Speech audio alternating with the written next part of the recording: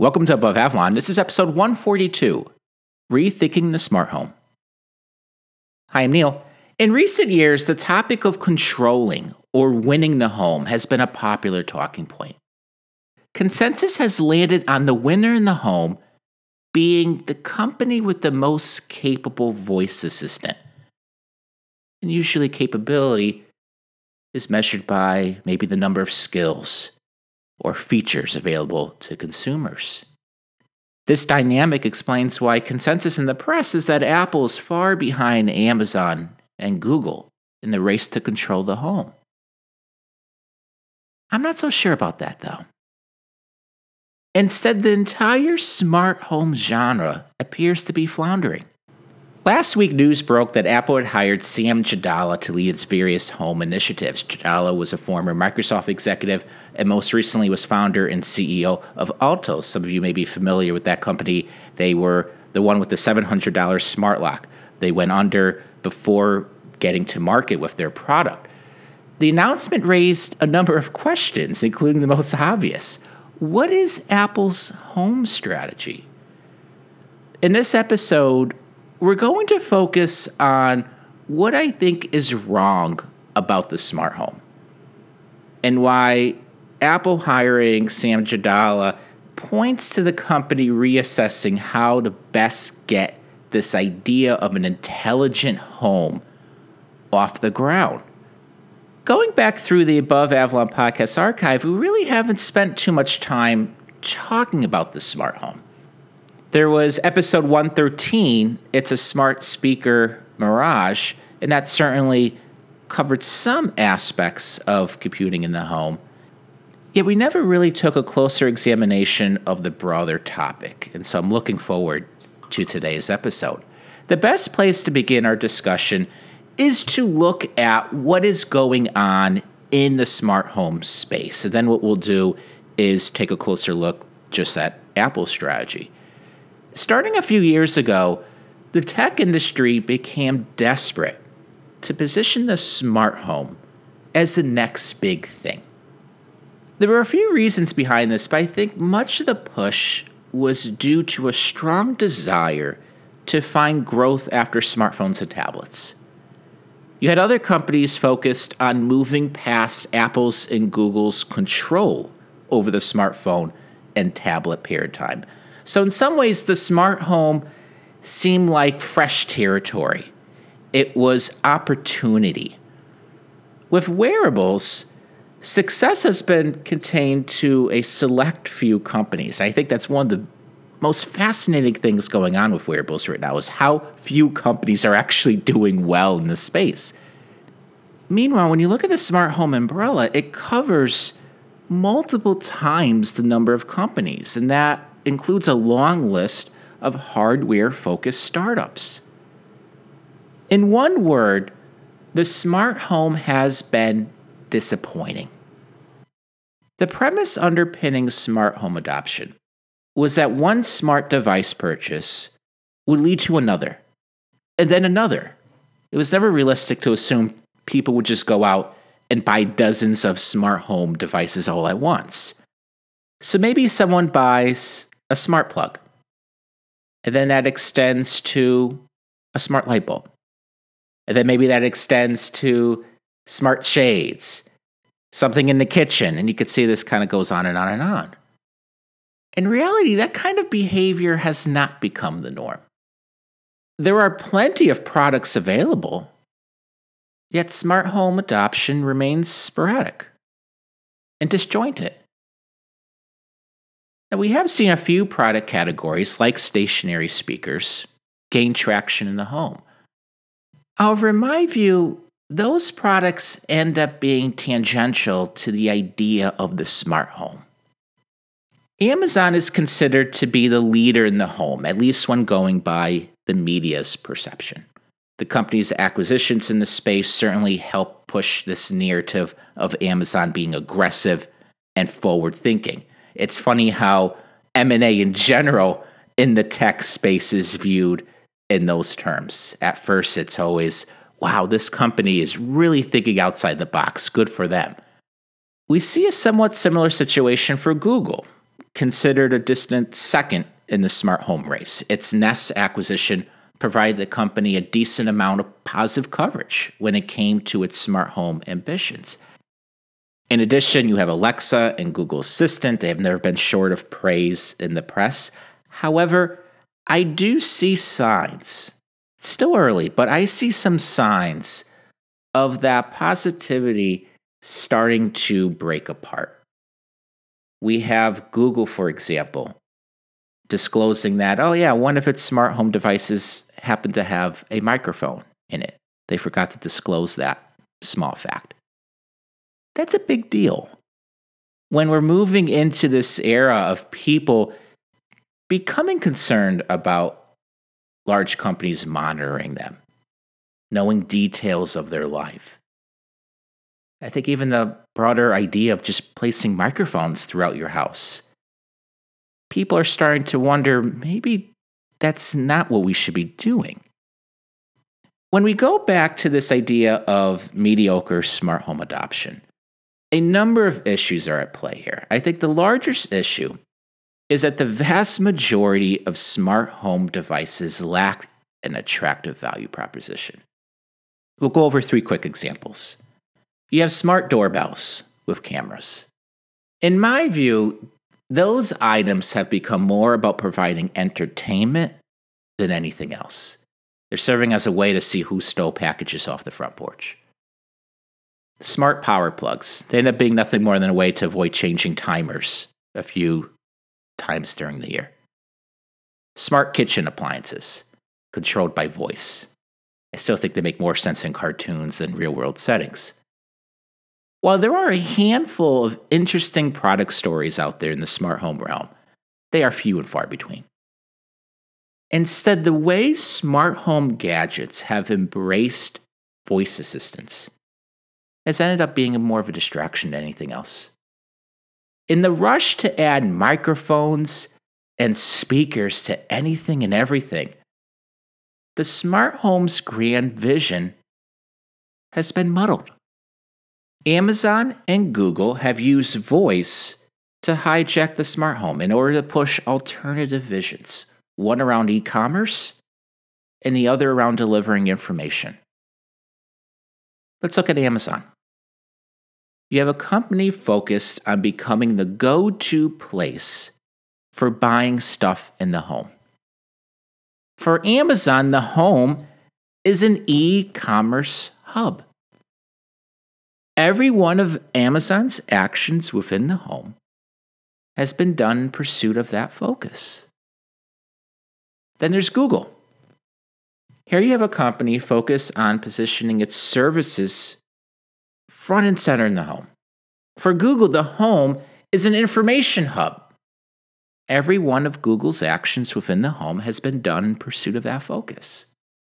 Now, sure, there are some value-add propositions found with improving at-home shopping and delivery and having easy access to information-rich services. However, both home strategies amount to collecting as much user data as possible.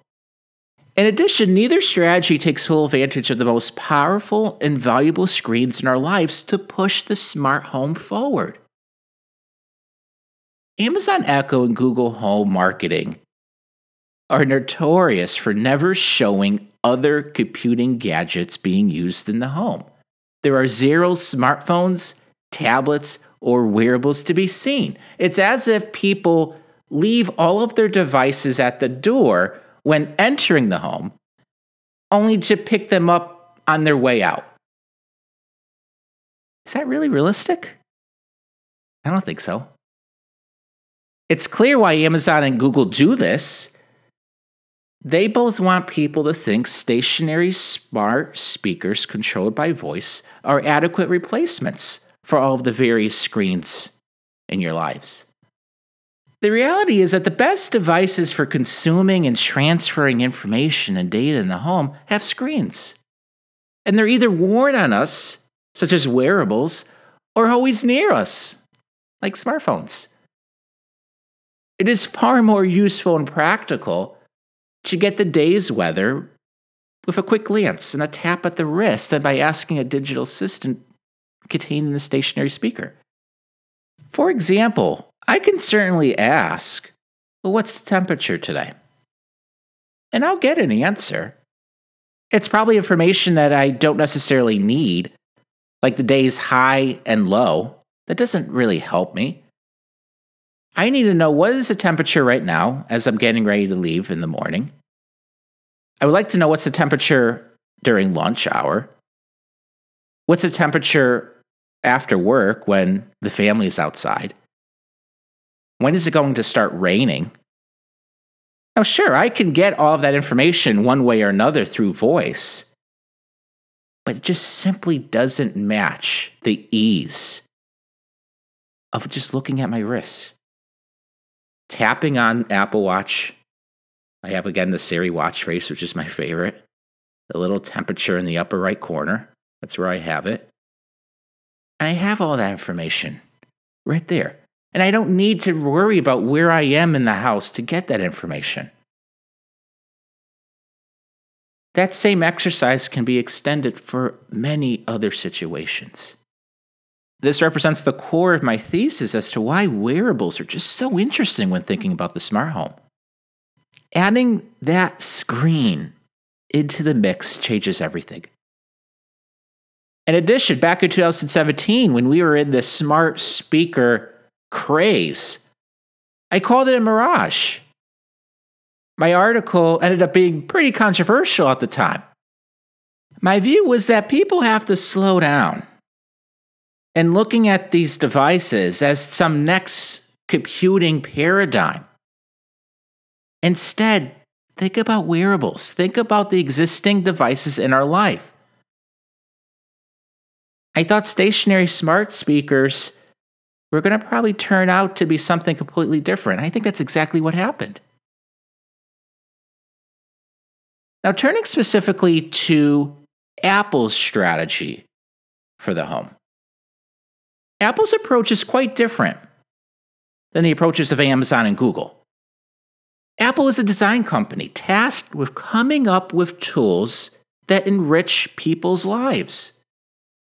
The home is looked at as a place to use those valuable tools. When it comes to the smart home, Apple has been following a three-pronged strategy. 1. Rely on HomeKit and third-party hardware to establish an ecosystem of smart home devices. These devices can be controlled and configured using the most valuable tools in our lives. So we're talking iPhones, iPads, Apple Watches. 2. Use select third-party hardware, such as stationary speakers, television sets, as Trojan horses for content distribution services. This is what we talked about in episode 140 back in January. Let's talk content. And 3, remain selective when deciding to ship first-party hardware solutions for the smart home. Apple TV and HomePod are the rare smart home exceptions for Apple. Both end up being accessories for Apple users looking for the best content consumption experiences in the home. Other Apple devices for the home, like the Bedded Sleep Monitor, end up being tangential to this smart home idea. After a slow start, Apple has seen a pickup in HomeKit adoption among third-party smart home products. However, notice what's going on with expanded AirPlay 2 support. That has been generating greater buzz than all of this additional HomeKit adoption. I think that says something. With AirPlay 2, Apple is using third-party hardware as a way to spread its content distribution services. The fact that Apple doesn't sell its own television set implies that there are going to be many large non-Apple pieces of glass in the home being used to consume video content. That would explain Apple's decision to bring AirPlay 2 support to most of the premium television sets available in the market. The Apple TV box would then be an accessory solution for Apple users looking for the best experience. A similar story is found with cheap stationary speakers in the home. Apple knows people are tempted by $30 speakers in a can. As I mentioned in the other episode, you can basically decide, well, do you want to get a gourmet pizza or do you want to get a smart speaker? A significant portion of stationary smart speaker sales are attributed to two products, mostly during the holidays, Echo Dot and Google Home Mini. The primary use case for such speakers is music consumption. Look at Echo Dot users. A lot of them are iPhone users. That explains Apple's decision to make Apple Music available on Echo devices. Apple is leveraging its existing user relationships to push Apple Music. And then you have HomePod as a device for the premium experience. So the segment of the Apple user base that wants that premium experience can go buy HomePod. Now, there are benefits and drawbacks to Apple's existing home strategy. One benefit is that the company remains focused on offering a few great experiences in the home. So when it comes to delivering sound in the home, HomePod offers intelligent sound at a fraction of the cost of a high-end speaker system. This is especially true when you have multiple HomePods paired together. This is one of the biggest challenges Apple has in selling HomePod. It is incredibly difficult to demo somewhere like an Apple retail store. And I would go so far as to say the experience that you get from having two or more HomePods paired together is completely different than just having one HomePod. If one of your competitors ends up being non-consumption, that is, no high-end speaker system, well, how do you sell that value proposition to users? That's one of the challenges Apple faces with HomePod. Another experience in the home that Apple has been focused on is with Apple TV. And I consider that to be the best way for iOS users to consume various video bundles on a large piece of glass. Now, there are drawbacks to Apple's home strategy. Apple is ultimately dependent on others for its smart home vision. This reality may result in lackluster device support, in addition to questionable experiences in the home. Apple has also been facing a growing amount of backlash for saying no to a lot of products in the home. Some people want Apple to provide everything from the internet wired into homes to Wi-Fi routers connecting our devices to the smart light bulbs controlled by digital voice assistants. This just isn't realistic given Apple's functional organizational structure and design-led culture. As mentioned at the beginning of the episode, Apple recently hired Sam Jadala, CEO and founder of Alto, a smart door lock company that went under before getting its $700 lock to market. According to CNBC, who broke the news, and it does seem to be confirmed by Jadala himself via Twitter, he will oversee Apple's various home initiatives. It would be a mistake to look at this hire as a sign that Apple will open the floodgates and develop a wide range of smart home devices. Apple simply isn't structured for such a scenario. Instead, Apple's culture positions the Industrial Design Group as the ultimate gatekeeper of the experience found with using Apple devices. Instead, Jadala will likely focus on coordinating Apple's various home plays and, more importantly, revamping Apple's broader strategy for the home. I think one aspect of this is coming up with tangible ways for Apple teams to turn vision into reality. Now, based on his previous public comments regarding smart home devices and given Apple's product philosophy, we have some clues as to what such a vision may look like. In 2017, Jadala published an article titled "The End of the Connected Home." I'll include a link to the post in the show notes. In this week's Above Avalon article, I picked out two paragraphs because I think they're very interesting. I will go over one paragraph in this episode. So again, this is Sam Jadala, quote, "Creating a product for the home is different than a wearable or device that is easily replaced. connected home products are often installed. That installation dictates that they are reliable, durable, and follow many of the rules of the products they replace. In our case, that requires a digital lock to be durable and to have design options that support the diversity of homes. Homeowners, beyond the early adopters, aren't willing to sacrifice design, security, or performance. They demand it all. And Jadala then goes on to talk about these products as digital home products. And these are enhanced versus what he viewed as connected home products, which were basically just gadgets that had some sort of connectivity to them.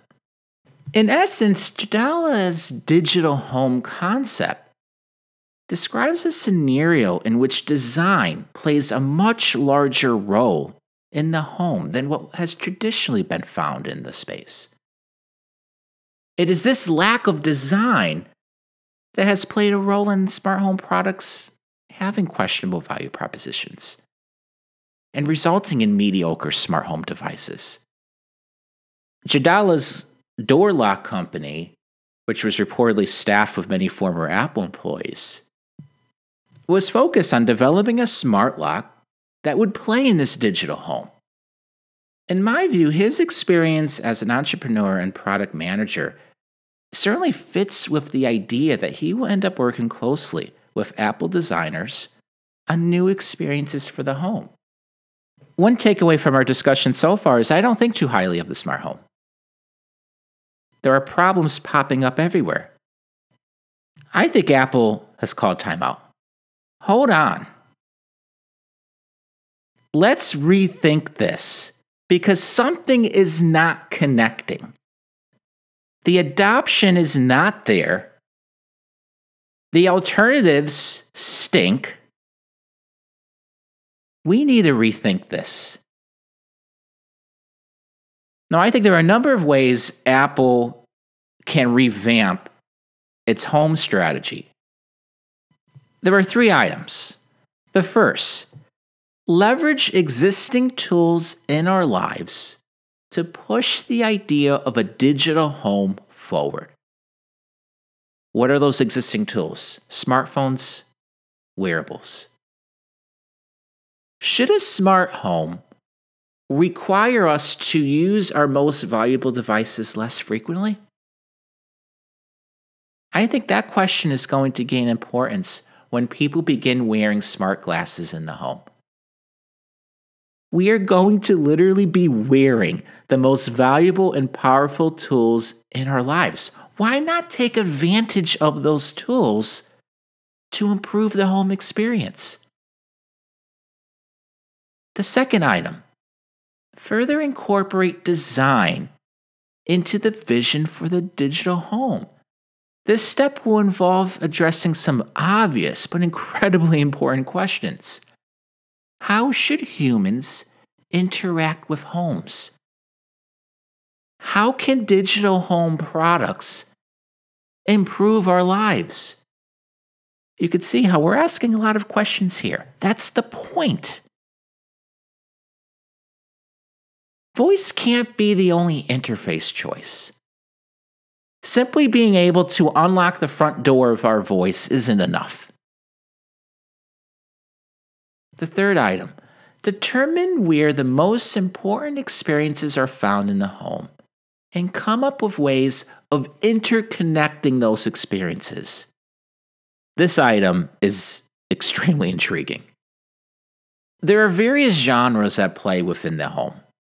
We can look at entertainment, utility, health monitoring, security. How should health monitoring devices in the home communicate with devices tasked with keeping our home safe? As it stands today, there is little to no relationship or connection between experiences. Instead, everything is either funneled into a voice assistant or a framework like HomeKit. Apple is not opposed to the idea of moving into first-party solutions for smart home gadgets. We can look at Apple TV and HomePod as examples. Instead, Apple will continue to ask the following questions. Which smart home devices are capable of fostering experiences? Which devices have a long runway when it comes to adding features and capability over time? The answers to those questions will be the devices most likely to be tackled by Apple designers and engineers. At this point, I want to go over a few examples of what it means to rethink the smart home or revamp your home strategy. And one thing that you'll notice is that we're going to ask a lot of questions. That's the point. The first example relates to my comment about incorporating design into the vision for the digital home. And we can look at lighting. There's an item in our home that is incredibly useful. It's well designed, and I think it's underestimated. The light switch. Not only does a light switch make it extremely easy to turn on and off a light as you enter and exit a room, but the thing about light switches is that they register intent. We can indicate very easily when we want the light to be turned on and off. Very often when people think about smart homes, they don't necessarily think about multiple people living in a home.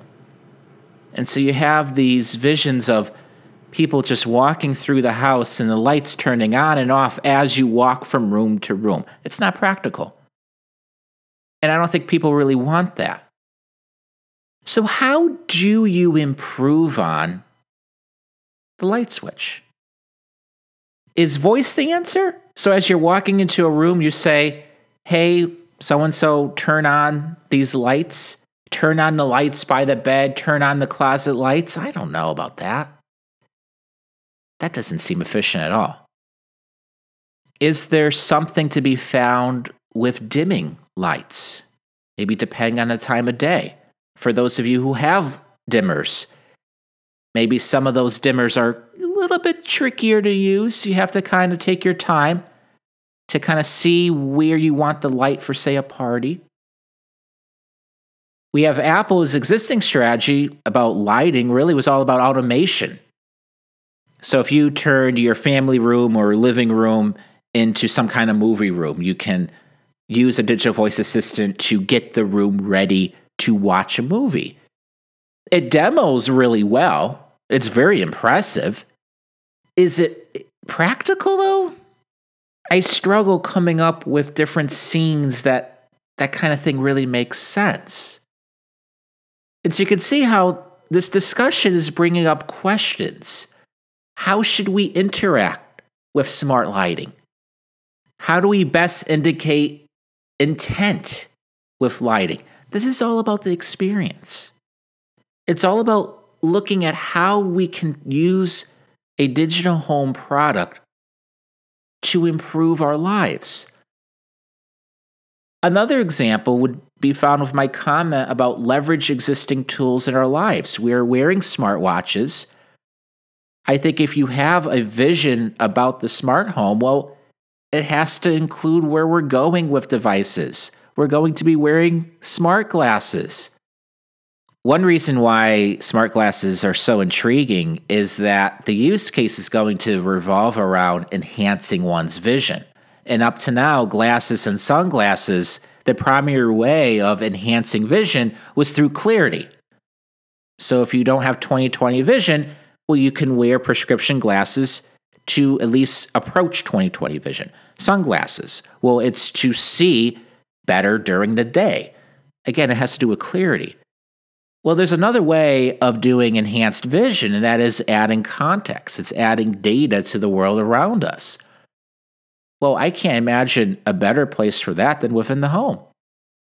Does it make sense for a pair of Apple glasses, maybe in conjunction with an Apple Watch, to talk with other smart home devices? when you then take into account eye and head tracking, is it possible for there to be a way to register intent just by what we look at? That's intriguing. And the third example has to do with my comment about interconnecting experiences in the home. After I published this week's article, I received an email from an Above Avalon member who went into detail about one example, and it was fascinating. Is there some way of connecting, for example, health monitoring with security? And this would involve Apple Watch. And so if the Apple Watch detects that you fell, that something bad happened, should the security realm within your home then jump into action? And maybe doors unlock so that someone can come in and help you.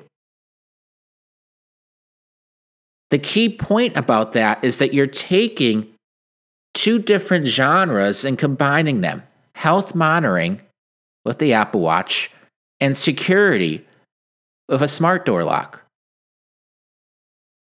You can see how this is much more than just, well, let's see who's stealing packages from the front steps with a camera.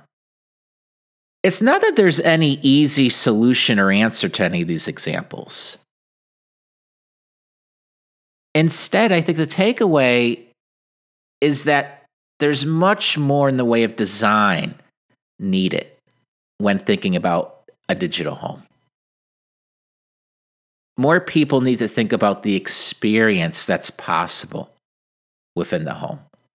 How to truly push certain devices, certain utilities, certain experiences in the home forward. I don't think this is going to be easy. In my view, the smart home path is going to be very bumpy going forward.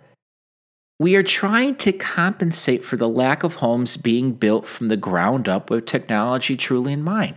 Having home builders simply add voice-activated gadgets in new homes falls short. That's not the answer.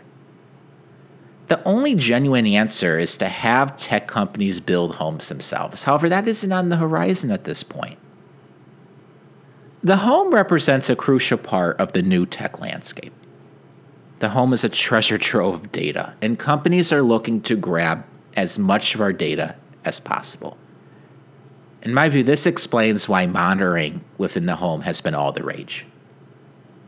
However, the home has not been the recipient of a great amount of design attention when it comes to intelligence and personalization.